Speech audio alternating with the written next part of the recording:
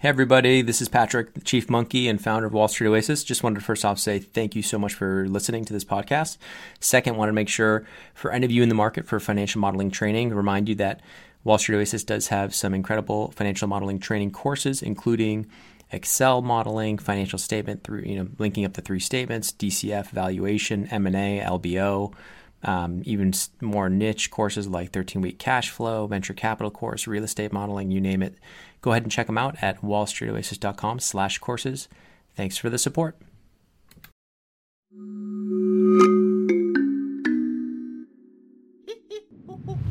Hello and welcome. I'm Patrick Curtis, your host and Chief Monkey, and this is the Wall Street Oasis podcast. Join me as I talk to some of the community's most successful and inspirational members to gain valuable insight into different career paths and life in general. Let's get to it. In this episode, Synergy shares his path from a non-target school in the US to working in China post-graduation in consulting. Listen to hear how he thrived in China, transitioned to a Big Four in transaction services as one of the only expats in the office, and eventually how he used an MBA to transition back to the US and break into investment banking at a bulge bracket. Also, hear his thoughts on work-life balance and how the culture at many banks leaves a lot to be desired. Enjoy.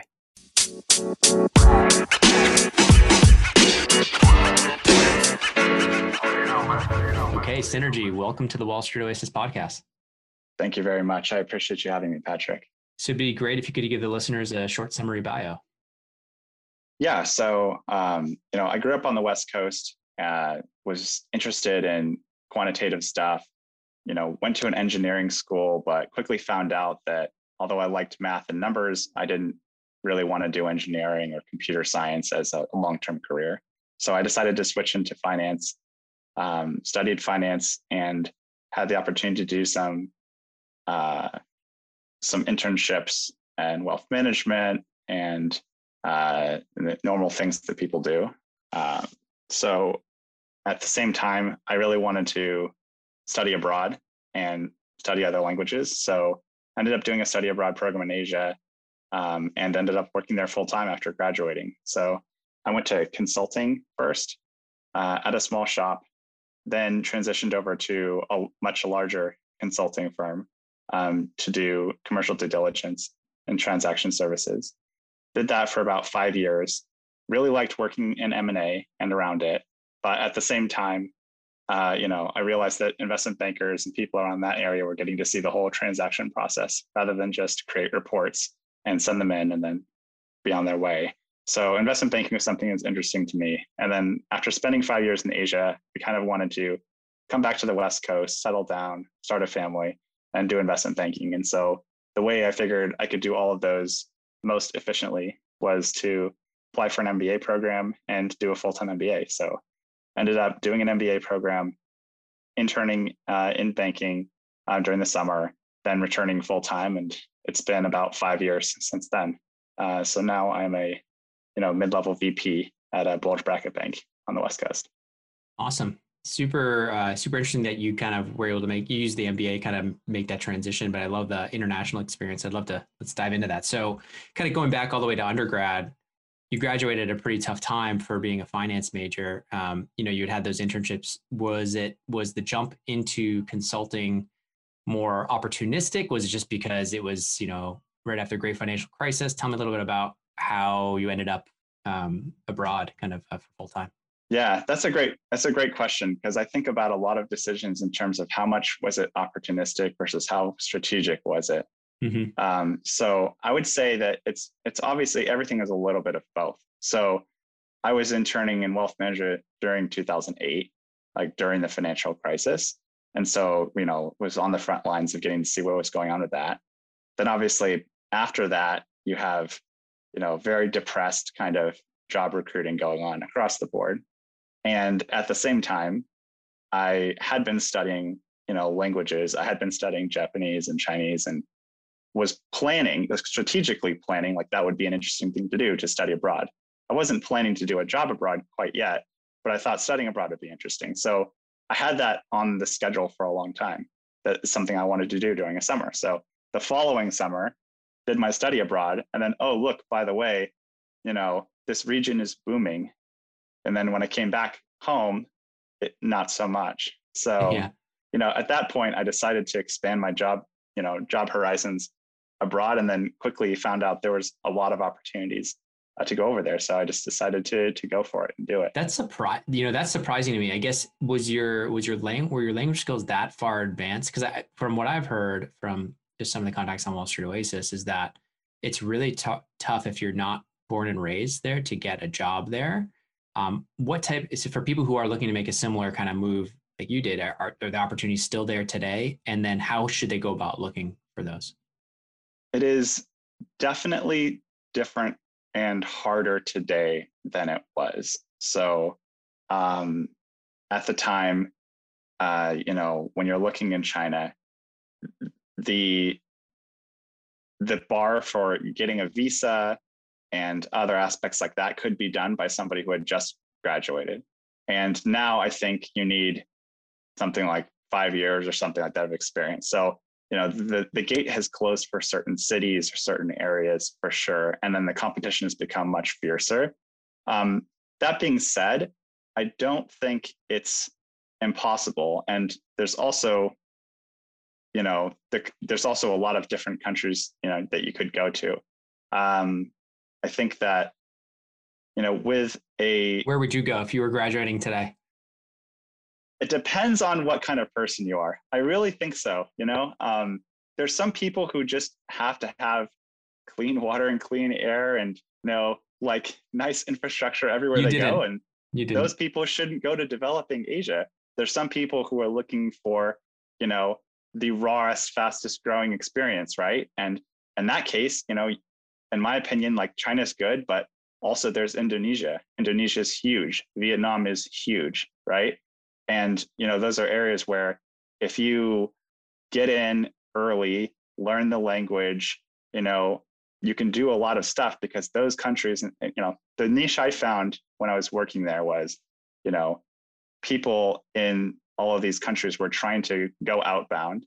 And so being a native English speaker and being able to be somewhat competent in that language, actually helped a lot. There's a lot of synergy, to coin my own username to working there. Because there was 10,000 people in our company who could speak the native language, but there's only 10 people who were native English speakers. So it was that big of a company that you went and you were doing kind of investment research, or what was? Yeah, I was doing a bunch of different stuff. So I did some, as you do, like it's just, again, but just comparison. How did you even get this? You interned there? Like you actually went there? Yeah. I met a guy at a networking session who owned a small consulting firm. Got it. And he said, I have an office in Washington, D.C., and I have an office in Beijing. Like, which would you like to go to? And I said, I want to do Beijing. And I said, that's what I would like to do. And so once I was over there, and that was a vehicle for me to get my visa, get my boots on the ground. After a year and a half of working there, at a kind of, again, like a no-name, consulting firm, very boutique. Then I had the opportunity to, again, network my way into a much larger, a Big Four accounting firm and do, the, advisory side on that, at which point I did a bunch of different advisory related roles. So, I mean, both of those jobs came from networking. And then I come back from my MBA and I also just, it's a lot about how were you networking? So you said a networking session. Was this like hosted by your school initially? No, it was my school was helpful, but not so much for non-engineering areas at the time. Maybe they've gotten better at that now, but I was involved in a charity, a kind of large charity name, and was at an event for that. So something completely unrelated to what I was going to school for or whatever. So that was a cool opportunity for me to make that happen. And how did you feel like you made the impression such that the person was like, hey, I'll give you a job in DC or Beijing? How did you make that impression to that person? Was it just after talking with them for a few hours, or?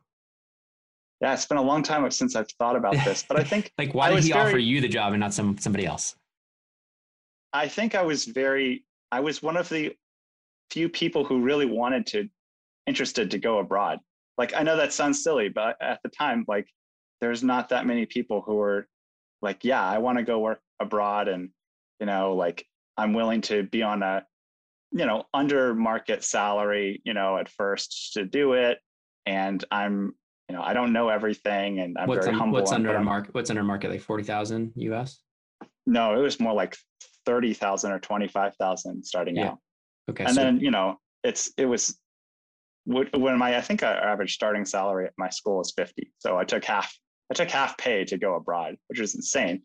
But at the same time, not really, because then you're open your opportunity, right? And you're like, you're seeing a new part. My costs were like $500 a month when I was living there. So I probably end up saving, my taxes were nothing. So, I probably end up saving a lot more in general. Yeah. But then it's just then you put a lot of pressure on yourself to grow, because you're taking the bet that I need to be able to grow my career faster than, where I'm starting out at. So you're there for almost a year and a half, and it's a pretty small firm. What were some of the struggles of going over there? And like, if somebody were to go to Indonesia today, like what would you think was the hardest part? Besides, I assume language is tough, but then how did you even learn Mandarin so fast? Language is tough, but I think you just need a mindset of assimilating. You really need it. It's just difficult, especially over the long term, especially if you're going to stay there for 2, 3, 4, 5 years or more. The people that make it over the long term, I think there's an element of understanding who you are and appreciating your own individual identity and your own culture, and being grounded in that, and having some expat friends and stuff like that.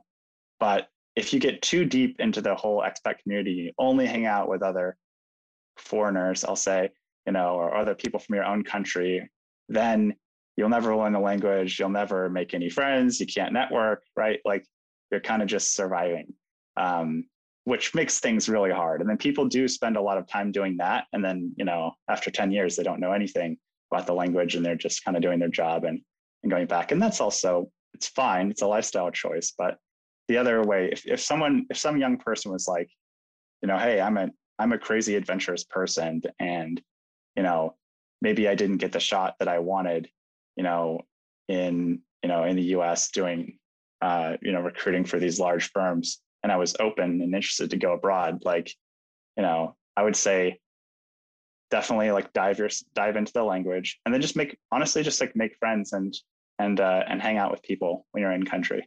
I think just balance your time between making local friends and studying really hard. Yeah, when I was around your job. When I was in Buenos Aires, I totally hear what you're saying, because there's like a strong expat community there. But like, I had also friends that lived in Buenos Aires, that, from Argentina, and that was those are the coolest experiences, because I was like, they invited me to like their farm in the middle of nowhere, like Rosario, and I traveled with them, and I think that really helped me and improve my Spanish. Yeah, and the expat community is helpful for like venting, because people kind of sit around beers and then complain about the country that they're living in, right? That's kind of how it works a lot of time. Like, oh, the police, or the utilities, or the electricity went out, or whatever, right? Like, yeah. that you need that sometimes. But if you spend all of your time doing it, it's kind of like spending all of your time complaining about doing banking or consulting or something like that. Like, you need a release, but then it's very toxic if you spend all of your time on the negatives. So how did you meet locals there? And was it tough to kind of make local friends? Well, thankfully I had a busy job and a lot of, a huge company, and, eventually, when I was at my boutique, I became friends with like the few people I was working with, because I was on a small team. Mm-hmm. So you become more intimate friends with them. And then when I moved on to a big company, and they spoke no English. A ton of people. They spoke no English. No, they spoke pretty decent. I mean, I would say decent enough. But you would converse. Like, you would not converse in English, or you would? A little bit of both, because they would want to practice English. So it's kind of a tit for tat, right? So I'd be, helping make presentations, or, helping the final, stages of the translation of something, or doing, research. I think that learning the language is important, and making, strong connections at work. There's an element, people I think are reticent to kind of try to reach out to international people, because there's a half truth in that, oh, well, I'll never be fully accepted into the society, or, fully immersed or fully native in the language. So why kind of bother starting to try? But I think that's kind of throwing out the baby with the bathwater, and that, actually getting halfway there is actually getting a lot of the way there. Becoming, people are embarrassed, but like having an intermediate fluency in the language, making a couple of friends that are pretty deep, even if you're not the best man at their wedding, right? Like people that you can call on and people that you can, touch base with about different topics and stuff like that. That's a lot of value. And then there's a lot of people who, between any two given countries, right? There's only so many people from that native country who have kind of had the experience of going to school, let's say in America, and then coming back and being able to make friends and know English pretty well. And at the same time, same thing for the US. It's like there's not that many proportionally people that are comfortable in another country and able to kind of go work, live, play there and survive. And I think that it's not so much specifically about any one country, but I truly think like if you can go to Buenos Aires and work or live and there, like you could easily just go to Japan tomorrow and be fine. You could easily go to Switzerland and be okay. Like the specifics of the language are kind of what they are, but beyond that, I really just think like people are either travelers or they're not, right? Yeah. And it's fine either way. But if you are, like, just go for it. Like take the plunge if you're thinking about that. Cool. And then the other thing too is a lot of the U.S. job opportunities have dried up for international students. Like people are going to MBAs or people are going to top undergrads, and they're realizing that not many firms are sponsoring work visas anymore. And it's really difficult. And there's a whole like cultural fit in a way that banks and people like that choose, who to hire. And a lot of them are, have spent a lot of effort to kind of get here in the US and try to get a job here. But, there's a lot of barriers to entry, certainly a lot more barriers than there are spots, for people to get in. So, but I would even say to those people, like in your native country, like it is value added to have had the experience to come here. If you start working at a large company, like if you start working at a Deloitte or something like that back in your home country, down the line, if you keep going at Deloitte, there will be opportunities for international travel. There may be opportunities for secondments or, moving to different countries like from your job. Yeah. So kind of the larger company you can attach yourself to, kind of the better for mobility options in that way. And I think that you have to sometimes play the long game if the opportunities are shut off, for you when you are younger, which is in a way sort of what I did as well. Yeah. So like coming from a non-target in a lower GPA. Oh, lower how low? How low is your GPA? 3? Lower than pi. Okay, yeah. 3.14. I love it. That's my birthday, yeah. March 14th. Yeah, that's right. That's right. So did you? Okay, so I guess what you're saying is, well, really what happened was you got a job paying not a lot of money, but in a new country with totally open, like very adventurous. Is this like in your blood, or do you have brothers and sisters that did something similar or nothing? No, I mean, like it's another good question. I think that we moved around a lot as kids. We're not a military family, but we lived in 10 plus different places. And then my parents got divorced in high school. So we're going back and forth. And so I was always kind of, I don't think I spent longer than 3 years in a single house, like growing up. So that's tough. It was easy for me to move across the country for college. And then it was just as easy for me to just go to a different country and just give it a try. There wasn't that much holding me down. So you were there for like a year and a half, and then tell me how you and managed to kind of get to a Big Four.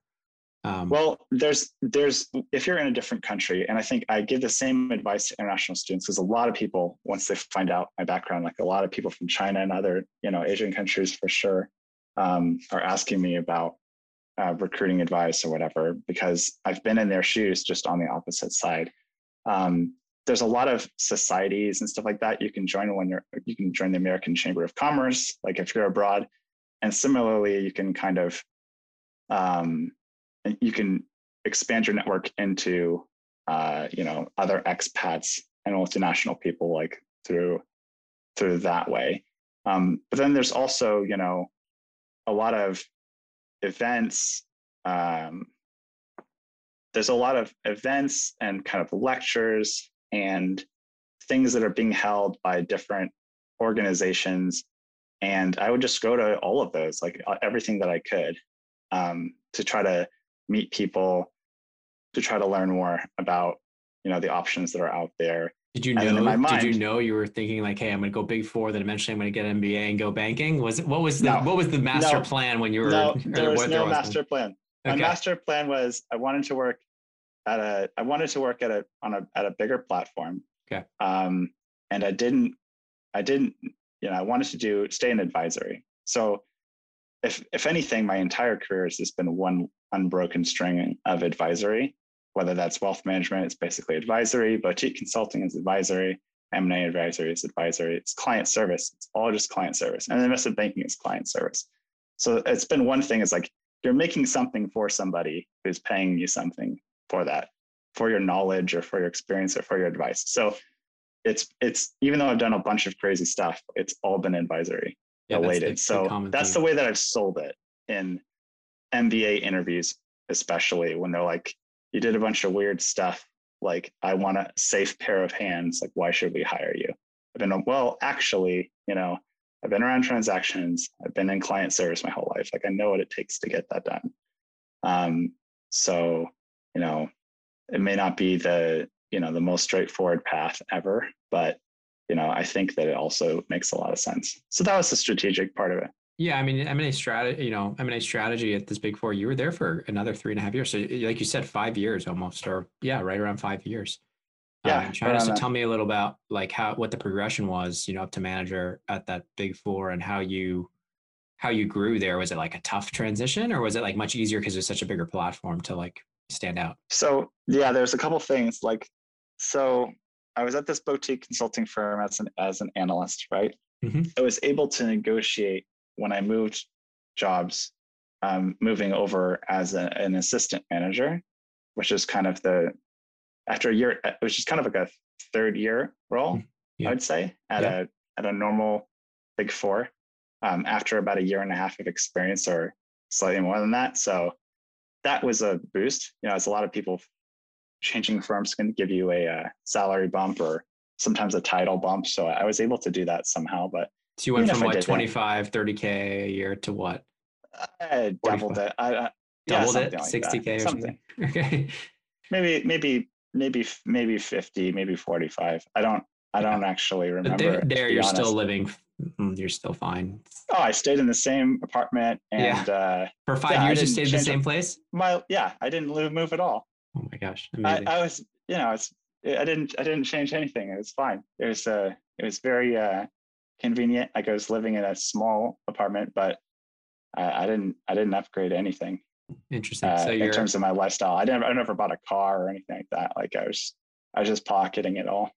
Okay. So you're there, and you're kind of at this Big Four, you're starting, kind of as a third year equivalent. So you're kind of have a path toward manager, right? Yeah. So I wanted to be a manager. That was kind of my goal. That was the strategic part was after I started, I was like, oh, I'll try to make it to manager. I think that's interesting.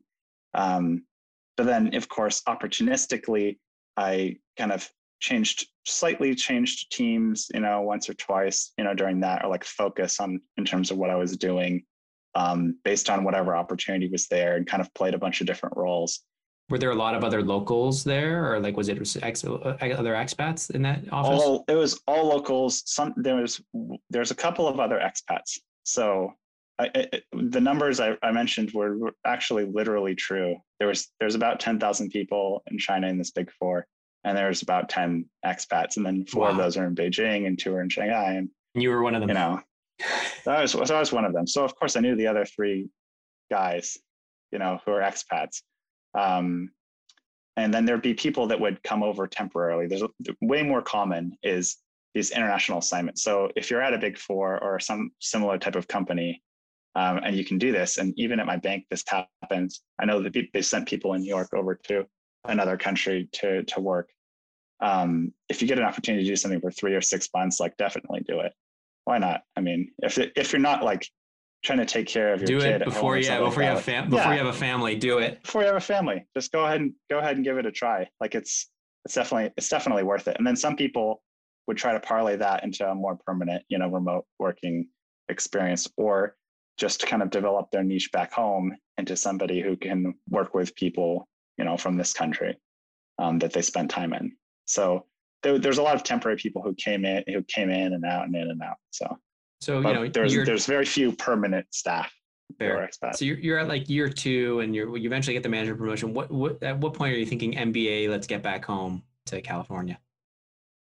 Yeah, it's a little. Were you ever thinking, hey, I'm going to strategy. stay here for my life? Is this it? It's a little bit of opportunity. I would have been fine actually staying there. I didn't like hate my job or anything like that. It was a little bit of opportunity because one of the other expats in Beijing really wanted to get out, and he was going to take his GMAT. So he's like, I need a GMAT study partner. Like, you should study the GMAT and think about applying, because then it can give you some optionality, like in case you don't get the promotion, in case you do get the promotion, but you want to do something else. And then I thought, oh yeah, that's not a bad idea. And then it's another way to kind of make, if I was going to go back home, the transition a lot easier than trying to interview, across the world. Certainly in an era with no Zoom or whatever, we're trying to use, Skype on very bad internet.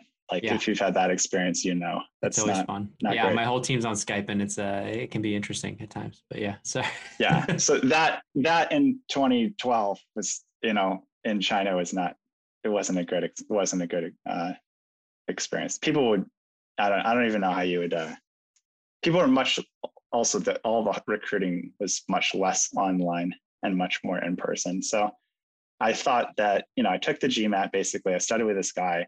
We both took the GMAT. He ended up not even applying to MBAs that year. So he didn't even use it. But I applied to a bunch of places, and then I gave it a lot of thought. And I happened to get, very fortunate with some scholarships and other things like that just made the decision to, even though I was by that time, several years later, I was a manager already. I just did kind of the calculus of saying, okay, an MBA is going to let me. What was your GMAT score? Super high? 760. Yeah, I figured you had an engineer background. Yeah, as the engineer reject. Was the math right. was off the charts? The low GPA engineer scores 760. It's very common. That's right. Well, by that time I just wanted to do things differently, right? Like, I was like, okay, I'm actually going to study for the GMAT properly instead of slacking off like I did, in undergrad. And I think a lot of the older people that are older in school, or people that end up going back to get their MBAs, they have this mindset. They're like, oh, it's another chance for me. Like I want to try to do this better. I want to get into a more prestigious school or whatever. Like, people have that mindset. And then now that they're an adult, like they take things really seriously compared to before. Some people did. So you got some good scholarships, and did that make the decision for you? Like, when was the turning point of like, okay, I got in and I was like, I was definitely going to go. Then I went to sleep and I woke up, and then the scholarship email came in. I was like, okay, well, I'm definitely going to go. You're really going to go. Yeah. Yeah. I mean, because, money is still a decision. I mean, even if it's not, and education costs get higher and higher every year. So there's always a question. I see this a lot on the forums of like, do I take out, $400,000 to go to NYU, but I'll be able to, make it into, banking, versus do I stay at home in my state school or something like that? Like, that doesn't have as much recruiting, or maybe does, but only for the elite 5 people or whatever. So right. It's always a decision for, as somebody who, was, making 20, 25, 2K a month net, when I started out, like, I'm not naive to think that that's not a consideration. And, it is sometimes it is worth it to take out the loans and make a jump. And sometimes it is not. And it really depends on, who you are, where you're going, how solid your plans are, and a lot of luck, honestly. Yeah, I agree with how solid your plans are. Like, you shouldn't be doing that jump, especially that I feel like little bit of an extreme example of 400,000 of debt to NYU, but you should be doing that without a pretty good understanding. The hard part is if someone's 17, 18 making those decisions. That's the problem, right? Yeah. The time when you have to make the decision is the time when you're least sure about your plan. Yeah. And as somebody like, I went to college, I changed my major, I changed my job, and I did internships in 3 different industries. Like, yeah. I had changed my mind 5 times, but it wasn't a crippling decision because I had undergraduate scholarships coming in and I worked during school, and school was less expensive. I mean, I went to a public, university. So tuition was only $12,000 a year or something like that, or 15,000. Right? Yeah. So it wasn't crippling debt. Yeah. Yeah. So it wasn't crippling debt, and I was able to pay it off anyways after I graduated. So I had a couple of loans left, and I was able to pay it off by the time I came back to the US. So that's awesome. But then, do you want to reset that decision again? And luckily, so you had mostly scholarships. And so like, was banking on the radar at this point, or when did it come on the radar? Or you were probably just found Wall Street Oasis probably around this stage. I was doing some research. I had to write essays to get into MBA programs. So some of them I wrote about consulting, some of them I wrote about banking, because at that time I still wasn't really sure. Because to me, they're just very similar.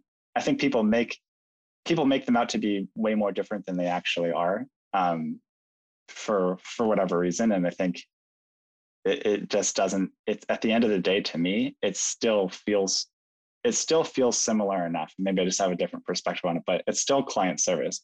You're creating something that's written. You're giving advice.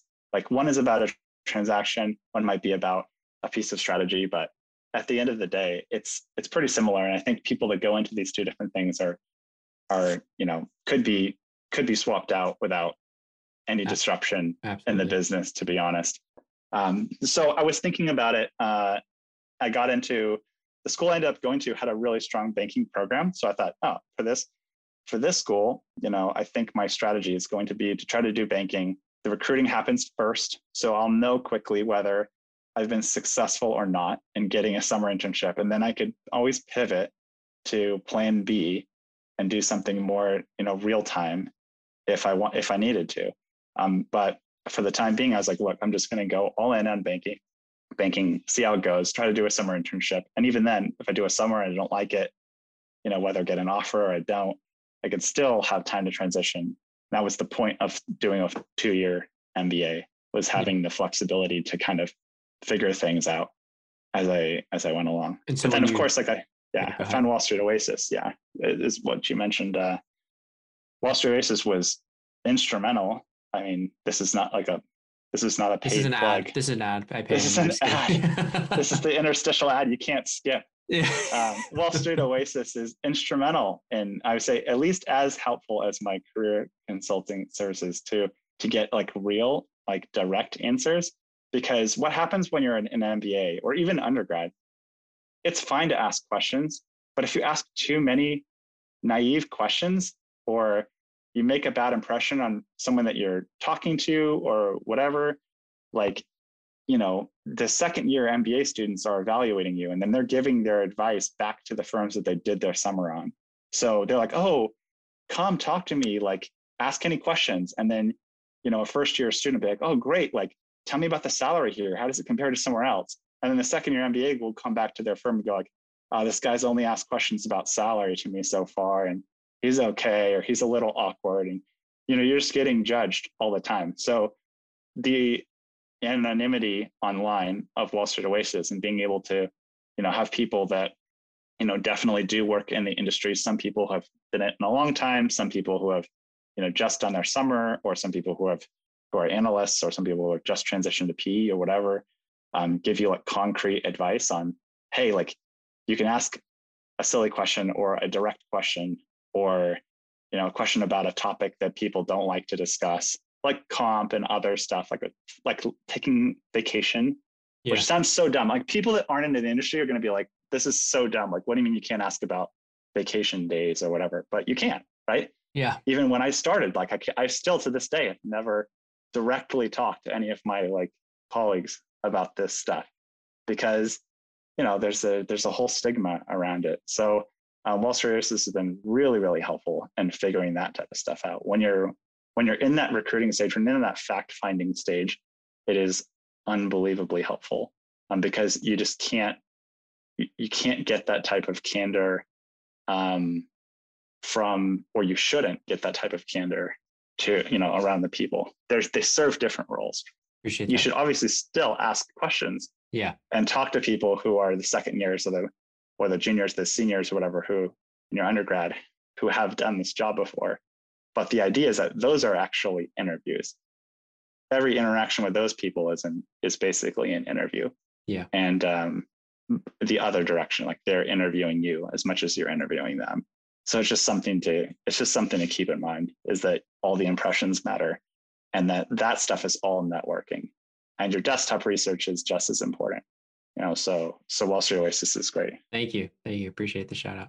So you're coming back, you're traveling back. How was that re-immersion, we'll call it, into U.S. culture from being gone for so long? Yeah, I mean, I didn't have any work experience that wasn't an internship, which is still pretty different, right? Yeah. Kind of just the lowest person on the totem pole and doing whatever anyone asks you to do. So, came back. I was in a new city, so I was back on the West Coast, but I was in a new city that I had never lived in or even visited before. As a result, like I didn't know anybody who was going to this business school. Like I wasn't working at a big company in that city and then just going, oh yeah, well, 5 people are going to go to this, go to this MBA with me or whatever. So at least I can talk to them. So that was a little different. So, but at that time, like I was also already married and stuff. So I was coming over with my wife. We were planning to start a family. And then that was the point of doing an MBA, was to. Did you get married in Beijing? Yeah, I did. Yeah. Wow. Okay. Yeah. So I did. Was it tough to come back over here? And did she want to come back? Like, I assume that's got to be tough. Did she have family there? Or she does have family there, and she had a great job there too. So it was definitely a family level risk to both quit our really good jobs, and not, and then take the risk that I will need to recruit for a job or whatever. So she stayed there while I was recruiting until I got my offer. I know that sounds very mercenary, but yeah, she went back and forth. She kept her job and went back and forth and traveled back and forth for about a year. No, it's smart. You guys got my return offer. Reducing risk and whatnot. So yeah, and I mean, it's at the same time, like I could go out and party, I could go study, and then she would come over for a couple weeks and then go back. It actually worked out great. I think all couples should think about such an arrangement. The opposite of that is quarantining for COVID for over a year. Like that's a real test of your relationship. It is. That part's been great too. But yeah, people have found out that they have a preferred amount of time. There's a level at which it's too much or too little for you. You have to figure out what that is. And if you're really busy, like she was in a busy job, I was in a busy job, sometimes, as anybody who's in this kind of work knows, like relationships are hard to maintain, hard to make in the first place. Yeah. Especially romantic ones, because you just can't plan around it. Yeah. So thankfully I was there's an advantage and a disadvantage to already be, locked down or married as it is before going into this type of thing. For sure. And the advantage is you don't have to go do that later. Mm-hmm. I've watched my colleagues that are more senior or post MBA it's hard to find a meaningful relationship, right? For sure. Because you don't have time. No, you don't. It's unpredictable when you do have time. So try good luck scheduling a date or whatnot. And maybe at the VP level, it's a little easier. Yeah. It's a lot of people. I mean, it's like a theme, but people are starting families like 10 years later than they used to. Yeah. Right. Like I got married at 25 and had my, daughter at 29. But there's a lot of people that are 35 that are not, not even married yet, right? And there's people that are 39, they're having their first kid, right? Mm-hmm. It's basically 10 plus years. And then for your parents' generation, it's probably another 5 years added, subtracted from that. Yeah. Like a lot of people are having kids when they're 18, 19, 20, 21, 22. Yeah. Like that was way more common to do that than it was to have a kid at 40. Yeah. At that time. right? And now it's the other way around. Yeah, I'm 41 and I'm done, man. Yeah, I hear you. I have 3 little ones, and I'm just like, I'm like, sometimes my wife's like, how about a fourth? Like, kind of half joking, and I'm like, no way, like I can't. As much as I'd Yeah, like well, you to, can but always, yeah. There's no end. There's an MD at my bank with like 6 or 7 at this wow, point, and I think at that point, you're just like, that's the whatever. golden handcuffs. You have to. That's right. You need the older ones to start helping out with the younger ones. Mm-hmm. But Mm-hmm. so I was at at MBA. I was recruiting for summer associate stuff and catching up on kind of skills that I didn't have with my career that I would need to get to banking, and doing all the preparation and buying the guides and stuff like that. Like, they're well worth the money for anyone thinking about it. Like, there's beyond kind of the memorizing the 500 questions that get kind of circulated around by your school is one thing, but you got it nowadays. To stand out, you have to do more than just that, because banks are evil bankers like me are thinking of more complicated questions that you can't just memorize. Give me an example. And I mean, I like to hand people a set of financial statements during our super day for sure. I hand people a set of financial statements and ask them questions about that. Like, what do you think? What jumps out at you? Like, And so, what, like, sometimes there'll be like huge working capital issues or something like that, and there's yeah, it's like, oh, why do you think that is? And you can dive into that, and like, can you think of any examples of this, or that? Like, you can dive into that. And people are also asking, the MDs like to ask stuff that's tied to like the real world and current markets. So I remember being asked, like, I got like 13 first round interviews or something like that. wow. And I was going to all these different, and the nice thing about the MBA is that they're all scheduled in the same 2 or 3 days. So it's not the insanity that is undergrad recruiting, where you do an interview, you get an offer, you have to decide now, but you don't even know who else likes you or not. Yeah. Then you kind of race to call other banks and try to schedule them soon and delay. The nice thing about MBA is you do them all at once. So I was going back and forth to all these different interviews on interview week, and get asked crazy questions. And an MBA goes, "What industry do you like?" And I said, "Oh, I don't know, like healthcare seems interesting." And they're like, "Oh, healthcare. What's the PE ratio of Amgen right now?" They ask a lot of gotcha questions like that to scare you. And like, why do you think that is? How has it changed? But if you were like into health, if you were an analyst, it's like a shit test question. Know it. They're trying to scare you. Or I'd get asked really complicated from another bank that was more of a restructuring type of bank, like a Moelis or a Rothschild or a Houlihan, whatever. Yeah. Okay. Yes. Yeah. Exactly. One of those 3. Yeah. I got asked this just insane, like mental math questions. Like there's a pyramid with a number sequence that goes like the 1, 1, 2, 1, 2, 3. Like add up all the sides of the pyramid. Like, how fast can you do that? I made that question up, but it's literally exactly something like that. And there's and things like that. They're just designed to kind of break you, because they're just bored of asking, walk me through a DCF or $100 of depreciation. You do need to know that, and you will be asked that. You'll basically be asked that stuff by everybody. But as soon as you determine that you know that stuff, then people will sometimes, depending on the bank, they will either take it to a more technical side, or they'll just say, "Okay, you get it, you prepared. Let's go on to fit." I want to talk to you. I want to talk to you something going more towards fit. Yeah. I want to talk a little bit about just when you started full time so you obviously got the offer. Let's talk a little bit actually first, before we go there, about just surviving the summer associate transition, because it sounds like you were super busy during your summer. Yeah. I had no ego, so that helped. So I basically was like, "Look, I'm an analyst. I don't know anything." As again, it's just the part of it is just the desperation of being a mature person who's made this gigantic sacrifice to get there. It's like, look, yeah, I'll bind books, I'll copy stuff, I'll run and go get Starbucks and come back, and I'll do my job, right? And I'll learn how to model, and I'll learn how to be an associate, and I'll do it all. And I don't care. So you Like, worked I what, don't think I'm, 100-hour? Were you working 100-hour weeks that summer? yeah, Easily. probably. Yeah. I know if people round up, People whatever. exaggerate. No, but I mean, You slept there. I slept there a couple times. Yeah. I slept in my car, I think twice, and I slept on the couch once in the conference room. Did I need to? I don't know. Like, but it felt like at the time I really did. You know?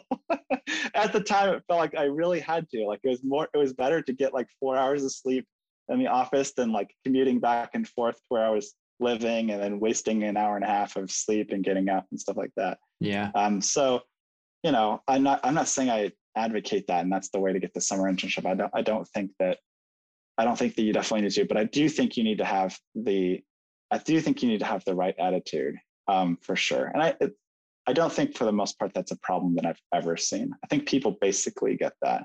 They're all kind of on the same page. Can you be too far in that direction where like you just bow down to the analysts too much? That's a good question. Because I've heard this from a lot of people. Like what if you're just like such a pushover that like they just you need to prove that you can be an MD later, which is why they want to hire you as a full-time associate. Right. So you can't be immature about it, right? You know, at the same time, like you literally don't know. You don't know anything coming in, right? Like you have the 8 weeks or the 10 weeks or whatever. Like it's just enough time to kind of start to make like fewer errors, like to produce something by the very end of your internship. And so what people are evaluating there is they're just projecting like, how are you going to be in your career if we hire you and you come back, and how long are you going to stay? Are you devoted to this team or this company? Will you be able to actually pick up the work and be a real contributor later on? Because in your summer, you're just not. Like, and I was the closest thing to a real contributor as you could be during your summer. Like we closed 3 live deals like at the time. And I was like doing like the real stuff, not just working group lists, but like, modeling and helping out with sections of that and the presentation. But even then, like people took as much time to explain things to me and correct things as they were as they were saving from me working on stuff. So right. They're investing in your future and they're trying to predict what that's going to be like. And I think having a good working relationship with the analysts is a really important component. And it's said a lot, but it's still probably underrated. It's still an important component of things. And I think it's not about being a pushover, but I also don't think you should ever refuse anything an analyst asks you to do.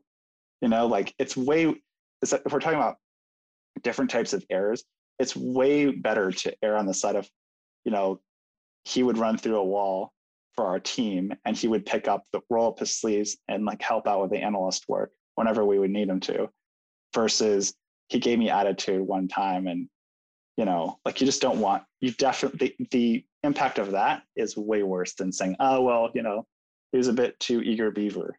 Again, you can't be too eager beaver almost when you're an associate trying to prove yourself. Like they're not going to fault you for sleeping in the office. Start out eager and then become cool later on. Like when you're. I like that. I like that phrase. Start out eager and become cool later. I love it. Yeah, at the beginning, there's not much benefit to trying to be like, this is how I did it at my previous company or whatever. Like, nah, just pretend you're starting out, leave it all behind, leave all the baggage of your previous career and all that stuff behind, unless someone asks you specifically. How are the offer rates that year that you were at the bulge bracket for associates?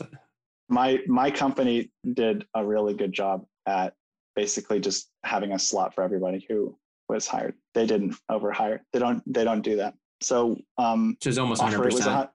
Offer rate was 100%. Yeah. Yeah. And I think our return rate was like 80% or something like that. Really good. 85. Yeah. So not bad. A mid-tier bulge bracket was really careful in hiring interns. I think that approach to me is great. There's a lot of places, and at the time, at least when I was interning, the elite boutiques were definitely not like that. They would have 2 slots or they'd have 1 slot for every 2 people or something like that, or a ratio that's not 1-to-1.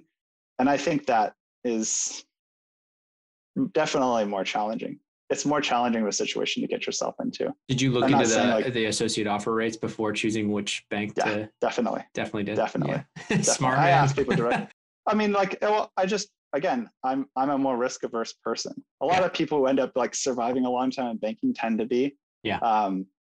You know, because why would you do that versus doing a startup or something like that, right? So your pay jump, I'm looking at your pay jump must have been pretty significant, pretty monstrous, right? Or no? And I'm still pretty frugal.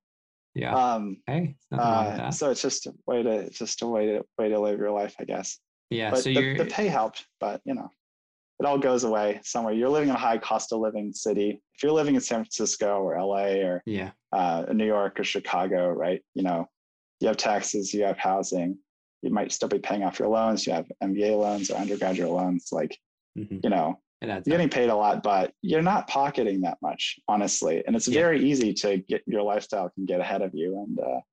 And then you don't have anything to show for it. You're working 100 hours a week. And then, you know, if you don't pocket anything from that, you're not really hedging against future risk. Like you can get laid off. Yeah. I could get laid off next year or something like that. You know, if I had no savings, then I'd be in trouble. Tell me about your perspective. Like we had that survey we circulated a couple weeks ago about, taking from the Goldman 13, like complaining. Goldman, yeah. Yeah. And then tell me about, we released a survey. I don't know if you saw it. It was like almost 500 respondents just basically saying, how their mental health has decreased. Hours have been horrible. Work from home. Validating what everybody knows, but has been getting no press for a long time. Yeah. So the 5 years that I've been in banking, right? The 5 years that I've been in banking, and it's funny because when I was in China, the whole thing was like, oh, the people in Foxconn are jumping off the building into the nets and stuff like that. And, but then when I was in banking, I've seen, not naming names, but like, there's like 4 or 5 people like that are young analysts who basically overworked themselves, to literal death or suicide, which is a really difficult conversation, right? But it's happened. And then for every one person that's like that, there's 100, 500, analysts that are suffering a lot, and associates who are junior bankers who are just having a really tough time. Or, I kind of casually mentioned sleeping in the office as if that's something normal, but if we take a step back, like that's not normal. That shouldn't be expected of anybody. Like that's absurd. You shouldn't need to do that to get an internship offer. You shouldn't have that much stuff in the first place. You still did that though, knowing that the offer rate was basically 100%. You still did that. Yeah. It's just the fear and the risk aversion of it. Like I liked doing what I was doing though too. Like I liked it, and I was able to, and it sounds crazy, but I was able to somewhat balance it out. But look, everyone is in a different spot, and people are under a lot of pressure, and I think that's gotten worse and worse. And I think with COVID, that's gotten really bad. But the tendency I see at every bank, I've been following this closely because I've been working on this issue at my own bank on my own team, as well as I've been kind of watching WSO really carefully to see what the reactions of the other banks were. And it's just kind of sad. Like banks are basically like, well, it's just because of COVID and working from home, it's less efficient, which means more hours. So it's going to work itself out once everyone's back to the office. Let's get everybody back to the office ASAP.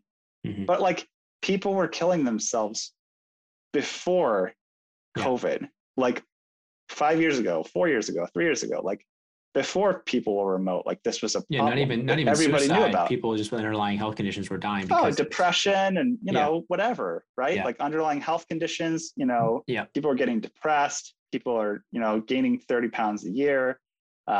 People are leaving the industry earlier than they really needed to. They come in, they have bright eyes, they're ready to make a difference. They like finance. They've worked so hard to get in here. Like, how can you not retain people that are like that? Right? They made such a conscious decision to join the industry. To me, it's like unconscionable. And then you see the reactions of a lot of firms that range from either no reaction, let's get everybody back to work, to here's some money, here's shut money. up, whatever. And it's like, or let's reiterate policies that we already had about no Saturdays or whatever. And again, like tell somebody that's not in finance that, that your firm thankfully now has only a 6-day working week instead of a 7-day working week. And they'll laugh. They'll be like, no, are you serious? And like, no, this is great. Like if I can only have 1 day guaranteed off a week, that would be amazing. That if no one bothered me. And it's just silly. So the industry has gotten behind the times of basically everyone else, and most particularly technology, right? I look at the forums almost every single day. There's a why banking instead of tech, right? I'm a college freshman and I'm a smart kid, and I don't know, like I kind of like computers. Banking sounds interesting, just like where I was when I was a freshman in college a long time ago. What should I do?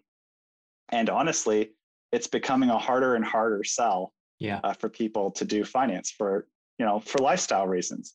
And the compensation is, again, it's not that different. And to the extent it is, it's marginally not that worth it unless you have unless you have a real passion for the career. But it's chicken and the egg. Like, how do you find if you have a passion before you actually do the job? For sure. So the same person, if I was starting college again, like, would I go into finance or consulting, or would I, veer more towards tech? Honestly, and I've thought about it, like I might be the person who would probably veer more towards tech. Like if I started again, if I had love the honesty. Information, if I had the full information available to me. You also have a little bit of an advantage in the sense that you are a technically minded person who would probably be really good at tech, because you were an engineer undergrad, right? Some people don't have that gift, and maybe they're a little more right brain, right? Exactly. So like everybody's going to be a little different, and you can succeed in both tech and finance, whether you're left or your right brain, because finance requires a lot of analysis, modeling, and diving into details. And, you can't be like, oh, I'm ready to make relationships, but you have to do you have to analyze a CapEx schedule. Like, at the same time, like there's tech sales portion of the people who really make the big bucks, right? So being outgoing in the sales capacity is also a very valuable trait there. So there's different ways to make it work, kind of no matter what you're doing. I'm still happy with my decision to do banking, and that's a survivorship bias because I've stayed through to be a mid-level VP. But as one person, I think that it's a good idea, but I think that the industry has to fix itself. And it's silly to me. I think people have short memories, like the VPs and even the directors, MDs, who had suffered in their job, just 5 years ago, and remember that pretty freshly in their mind, like still aren't keen on, implementing meaningful reforms in the industry to how could Wall Street Oasis improve help? Things? What could we do besides the survey? Because I've thought about this a lot. I think not that we want all the banks to hate us. continuing to shine a light. And but the advantage that you have is that, again, like people say the GS13, but like Goldman Sachs is not unique in that aspect, and they might even be better than a lot of other banks, right? For all I know, and it's group specific and individual specific, but it's the overall culture, and I think painting a light on it is really good, and then just giving people tools to work through it is also really helpful. One is just the forum in the community. Go back to the expat stuff, like being able to connect with people who are struggling through it. That's really helpful to have a community. Sometimes you can talk about with your fellow analysts in person, but we're work from home, so it's as easy to talk to people on Wall Street Oasis as it is to talk to people at your company at the moment. So that's a definite advantage. And then being able to kind of see and chart out a path to the future will help you survive short-term problems. Like short-term pain. Short-term pain. Like I wasn't thinking about, working a lot during my summer internship because the whole point is to get an offer and you go back full time, right? So as long as you can have a goal that you're getting yourself towards, it's easier to make it through. When you feel like you have no idea what's going on, or you don't have a future or something planned out, then it's much harder to survive that. So Wall Street Oasis also is helping people to learn about exit options and to prepare for PE interviews or prepare, to explore other areas. Like we have, corporate finance forum and, real estate forum, hedge fund, other areas like, yeah. How do I make it coming from doing this to going to do something else? And that's just part of the conversation. That an inexorable part of the banking conversation is exit options, and helping people explore that is really important. So that's all helpful. I mean, just in terms of is being there and being a resource and being a community of people that you can trust and get to know a little bit better and give honest advice or just joke and meme about things, right? Like people love the Instagram finance meme account. Yeah. My analysts found them all for me and subscribing to them so I can see that coming across my feed every day. So that's been helpful, but it's a little bit about, there's an opportunity too, is banks don't hear this as well. I just thought about it too. Every bank has done these surveys, right? But people are never honest on them. They just aren't. And because, they're afraid they're going to get found out, and that might be true. It might not be true. Mm-hmm. I mean, to this day, I don't know. It's tough. It's tough. So they're not getting accurate information. So the guy sitting at the top is going, everything's fine. Like 70% of people are somewhat satisfied or better based on my, rigorous survey of everyone. We got everyone to respond to it. So I guess it's fine. And we need to do a couple things, but it's not a disaster. But in reality, like, day to day, even the people that would never say this in a survey, but privately, they're like, oh, I have no work-life balance. I've been asked to work on Saturdays, every single week over the last month, but I'm just not willing to say that on a survey. So I think banks don't have a realistic picture of what happens in the industry, or especially at different banks, they don't really know what's going on most of the time. I just don't know how you fix it. There's no easy answers because it's client service, right? There's the incentive is to always use as much of the junior resources as, everyone's battling for that same limited supply of resources. So like as an this is a fundamental problem, right? Between banking and consulting, because when I was at the Big Four, you spend time, you do a timesheet, you charge hours out. So if I'm suddenly spending 20 hours overtime, everybody on my team knows that. It's not good, right? Like the utilization is going to suffer, and our profitability on our team on this project is going to suffer, and everyone's going to ask why. And it's the incentive to figure out like why that's happening and to improve that. For banking, it's the opposite. It's operating leverage. You're a fixed cost, you're 85K, I guess 95K or whatever, average for an analyst plus bonus. And then the rest, hey, like if you spent 95K on something for a year, you're going to use it every day, all the time, right? It's like buying something expensive. You're going to try to make it worth your while. Like getting expensive. It's like joining Equinox, right? You spend $300 at Equinox a month and you're like, gosh, I got to go every day to make it worth it. Because then it's only $10 a day. I can rationalize that. Yeah. But if you go 3 times a month, then it's $100 for an hour of running on the treadmill or whatever. Like that doesn't make any sense. Yeah. So it's the same thing. So people are seen definitely as resources, and they're paid kind of a cost, and there's no accounting. There's just no accounting for time. Yeah. And not everyone wants to do timesheets for sure. I'm not saying that's the solution, but there's literally no way to track it.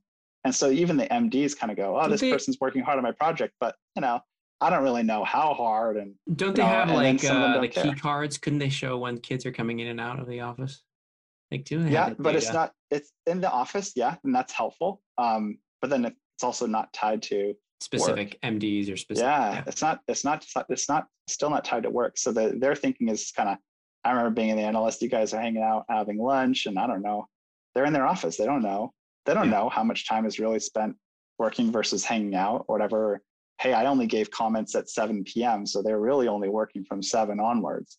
I don't know what they were doing the rest of the day, but I don't care what their key cards say. I'm being cynical, but in reality, and then those are the MDs that actually work on the deals. The people higher and higher up at the bank that aren't working on any deals, are even less aware of what's going on, right? And so how do you make that? I think it has to cascade downwards from there. Like somebody at a bank that's at a high level needs to try to get as close to the front lines as they can and really understand like what are people doing, Why are they doing it this way? What are their biggest problems? 3 nights, random nights in the bullpen. I mean, it may not be a bad idea because they're not opening Excel, so they don't know how inefficient the FactSet plugin or the Capital IQ plugin is at this particular bank, right? Like they don't know. Like they get feedback like 5 levels up from that. So making technology decisions or efficiency decisions or personnel decisions, is really difficult if you don't understand the intricate details. I mean, the banking heads need to be more like, they need to be more like F1 team managers and stuff like that to really kind of be on a level playing field, I think, with the people that are doing the work. I honestly think empathy could go a long way. A lot of times, you're right, like you can't fix it completely. You can't fix a lot of structural problems, but at the same time, like your MD can think, like, if they knew and they cared how long you were spending on something, or they wanted to be efficient, they could probably reorganize a couple of things and get you comments a little bit earlier. They could give you slightly fewer comments, or only working on 1 page is important instead of, a moonshot, 5 or 10 pages or whatever that's going to get thrown to the appendix or deleted or whatever, right? So again, like it's not an easy solution, but I think just everyone understanding really carefully the level below or the several levels below what they're working at is a really good step forward. But so far I have heard zero banking CEOs or anything that make any kind of any move towards doing this, because they just think they know. They've all been analysts before, so they value their own memory higher than anyone else. And then of course, like as the years go on, you remember things that happened in the past more and more fondly. You tend to forget some of the bad details unless they're really, really bad. But the rest of the day-to-day, the day-to-day stuff, it changed. And also the industry is it's just changed. And they have to realize that they're competing with industries that are just night and day different in terms of, working style. I mean, like it's not about stocking juices in the fridge or whatever, like a tech company. It's about kind of like having time to work on your own project. It's about, that sort of thing. Just a respect. It sounds funny, but like a basic respect for the individual, as a teammate. So it's hard, but it's like, JFK, why do we go to the moon? Like we do it because it's hard. Like it's a problem that's worth working on, and you can't solve it, but it's a problem that's worth spending every single year trying to get better on. If you're a banking MD, because you're competing with more and more banks for the same talent, you're competing with other industries, you're trying to retain people. Retention is abysmal. This year has been a disaster across the board. Wait till June. Wait till June. Oh yeah. It's going to be, there could be like a mass exodus. Yeah. I mean, do you feel like the banks are ready for what's going to happen once the analyst bonuses go out? I don't. I just think they'll think it's, again, they're just going to be like, it's COVID. It's COVID. Things are going to be, once we're back in the office, that's going to solve all the problems. And it'll just shut people up because now they're sitting next to people. And they lose. So think of how much money they would save if they kept more second-year analysts to be third years. Like, or just straight associate promotes. Yeah. Like, they're already so efficient. They're so good, but it's hard to do that because that means you have to like not drag them through the mud for 2 years. Yeah, I mean, if you think about it, right? Like, the people that, it's a job that you already know how to do and you should be really efficient at it, right? Like being an associate is not that much, it's not like tremendously more difficult than being an analyst. It's kind of the same thing. And and once you get someone working kind of beside you or whatever, I hesitate to say underneath you, but like once you get someone, some extra help, right? Like you can divide it up and like you're getting paid a lot of money. So the fact that people still choose to leave should be a huge red flag, right? Like it should be a huge red flag. Like why wouldn't you be able to keep 50, 60, 70% of the people at your job. And people are leaving for, a lot of people leave for PE to make more money at what they think will be fewer hours, although in reality that can be the opposite. Yeah. But that's why. But again, like at a lot of shops, or even for a lot of people, is it that much more money? Like, and if you're going to go back and not pre-MBA associates at a middle market shop, which is where a lot of these analysts go to, they're actually taking, a lot of them are taking pay cuts or slight pay cuts. So it's really just like, hey, I got to get out. Again, it's just like, get out. It's just like, I got to get out. That's what happened to me after my second year. I was offered a third year. The VP said to me, how much to stay? How much? And I was just like, there's no dollar amount. Yeah. I'm like, I wouldn't even insult it. Like, it was probably to stay another year. I probably would have said like $2 million or something insane, because just mentally and physically, I couldn't handle it anymore.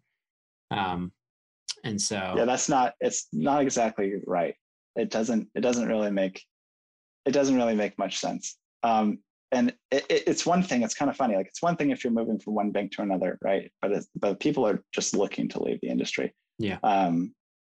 And wow, it seems kind of inefficient. And then it's the same thing for a lot of places that hire, again, sorry, I was a post-MBA associate, but kind of like relatively more useless post-MBA associates, because again, it's like tricking people for the first time into getting into finance, and then maybe they can get a couple of more years at that level of people before they figure out what they really want to do, and they can do better. So for the banks, they're kind of like, oh, all our junior problems are taken care of, because you get in, do a couple of years, you get out. And then maybe that's a model that's reasonable. And then the couple of people who really want to make it to be a VP, and I think the pendulum has swung so much, like in terms of like, so many people are running towards private equity, that if you're willing to stick around in banking, you could probably be like, no, give me more. No, give me immediate, like VP. You can probably get promoted really fast, I'm thinking.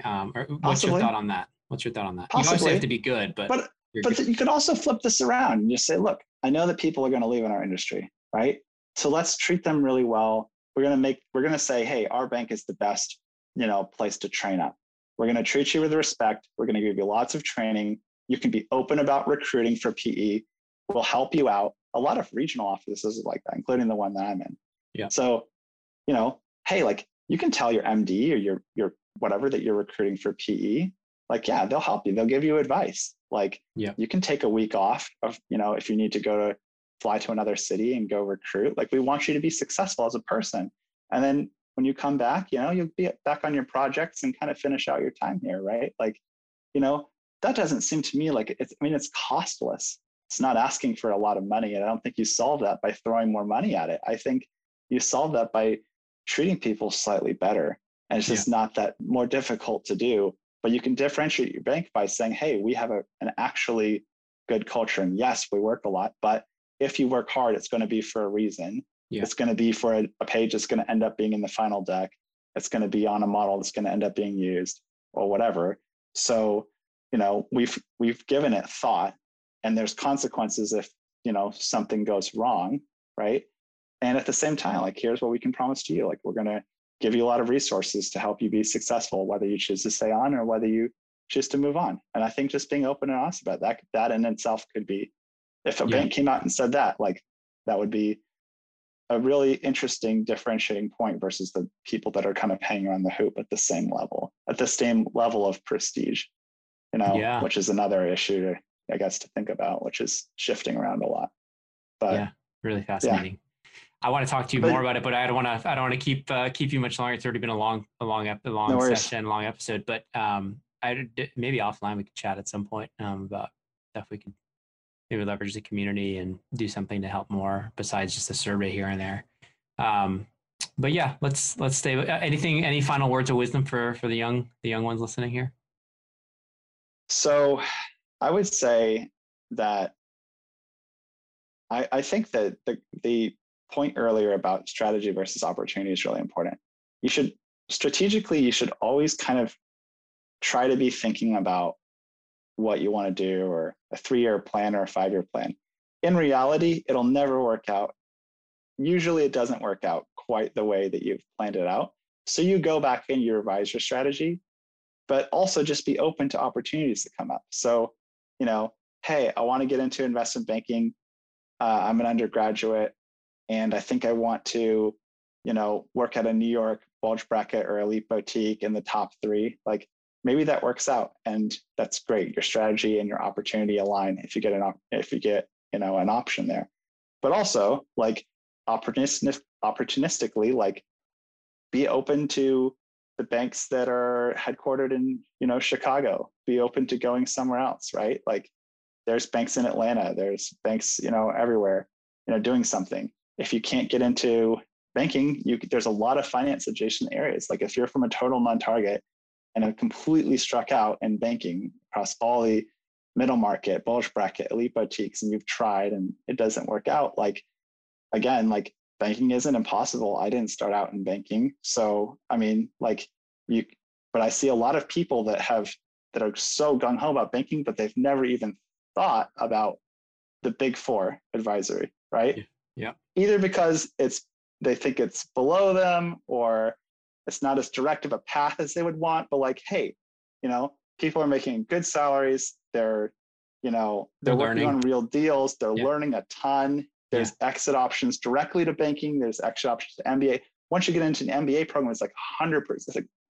It's almost 100% chance of you getting into banking if you really want to at the MBA level, because banks are starving for talent. All the analysts are leaving, right? Yeah. And there's only so many MBA programs. So if you get into a top 20 MBA program, like you're going to banking if you try hard, from any background, from literally any background. So, but if you're not willing to be patient about it, right, on your strategy, that's going to be a problem. And if you're not opportunistic enough, if you're not open to going, hey, maybe a Fortune 500 corporate finance platform, whatever, with a big name, so that when I end up applying to an MBA, people have heard about this company or whatever. Or maybe a startup, right? Yeah. And working on a startup and growing that will be a part of a way of telling my story. But I just think like be really open-minded. It doesn't mean like stretching yourself so thin and you can recruit at 20 different industries at the same time, but have a plan A, a plan B, a plan C, and think about it and be open as your career develops. And I mean, again, because you could get into banking, you could have everything that you planned for in your dreams, but then 2 years later, if you got offered $1 million to stay in your job, you wouldn't do that. So you better give it some thought, right? Yeah.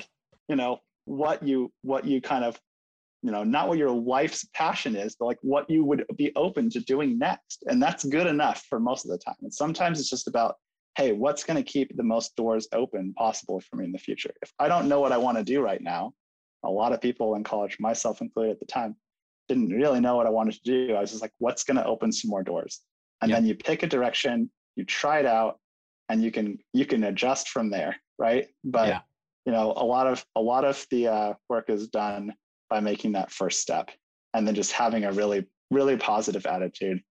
If things don't go exactly as planned, you can still have a great life doing almost anything. If you're listening to this podcast, you're already extremely fortunate. So it's all about kind of, there's no one perfect path, but it's all about kind of your own individual journey. I love it. Let's end on that. Synergy, thanks so much for your time. And thanks to you, my listeners at Wall Street Oasis. If you have any suggestions whatsoever, please don't hesitate to send them my way, Patrick@wallstreetoasis.com. Until next time.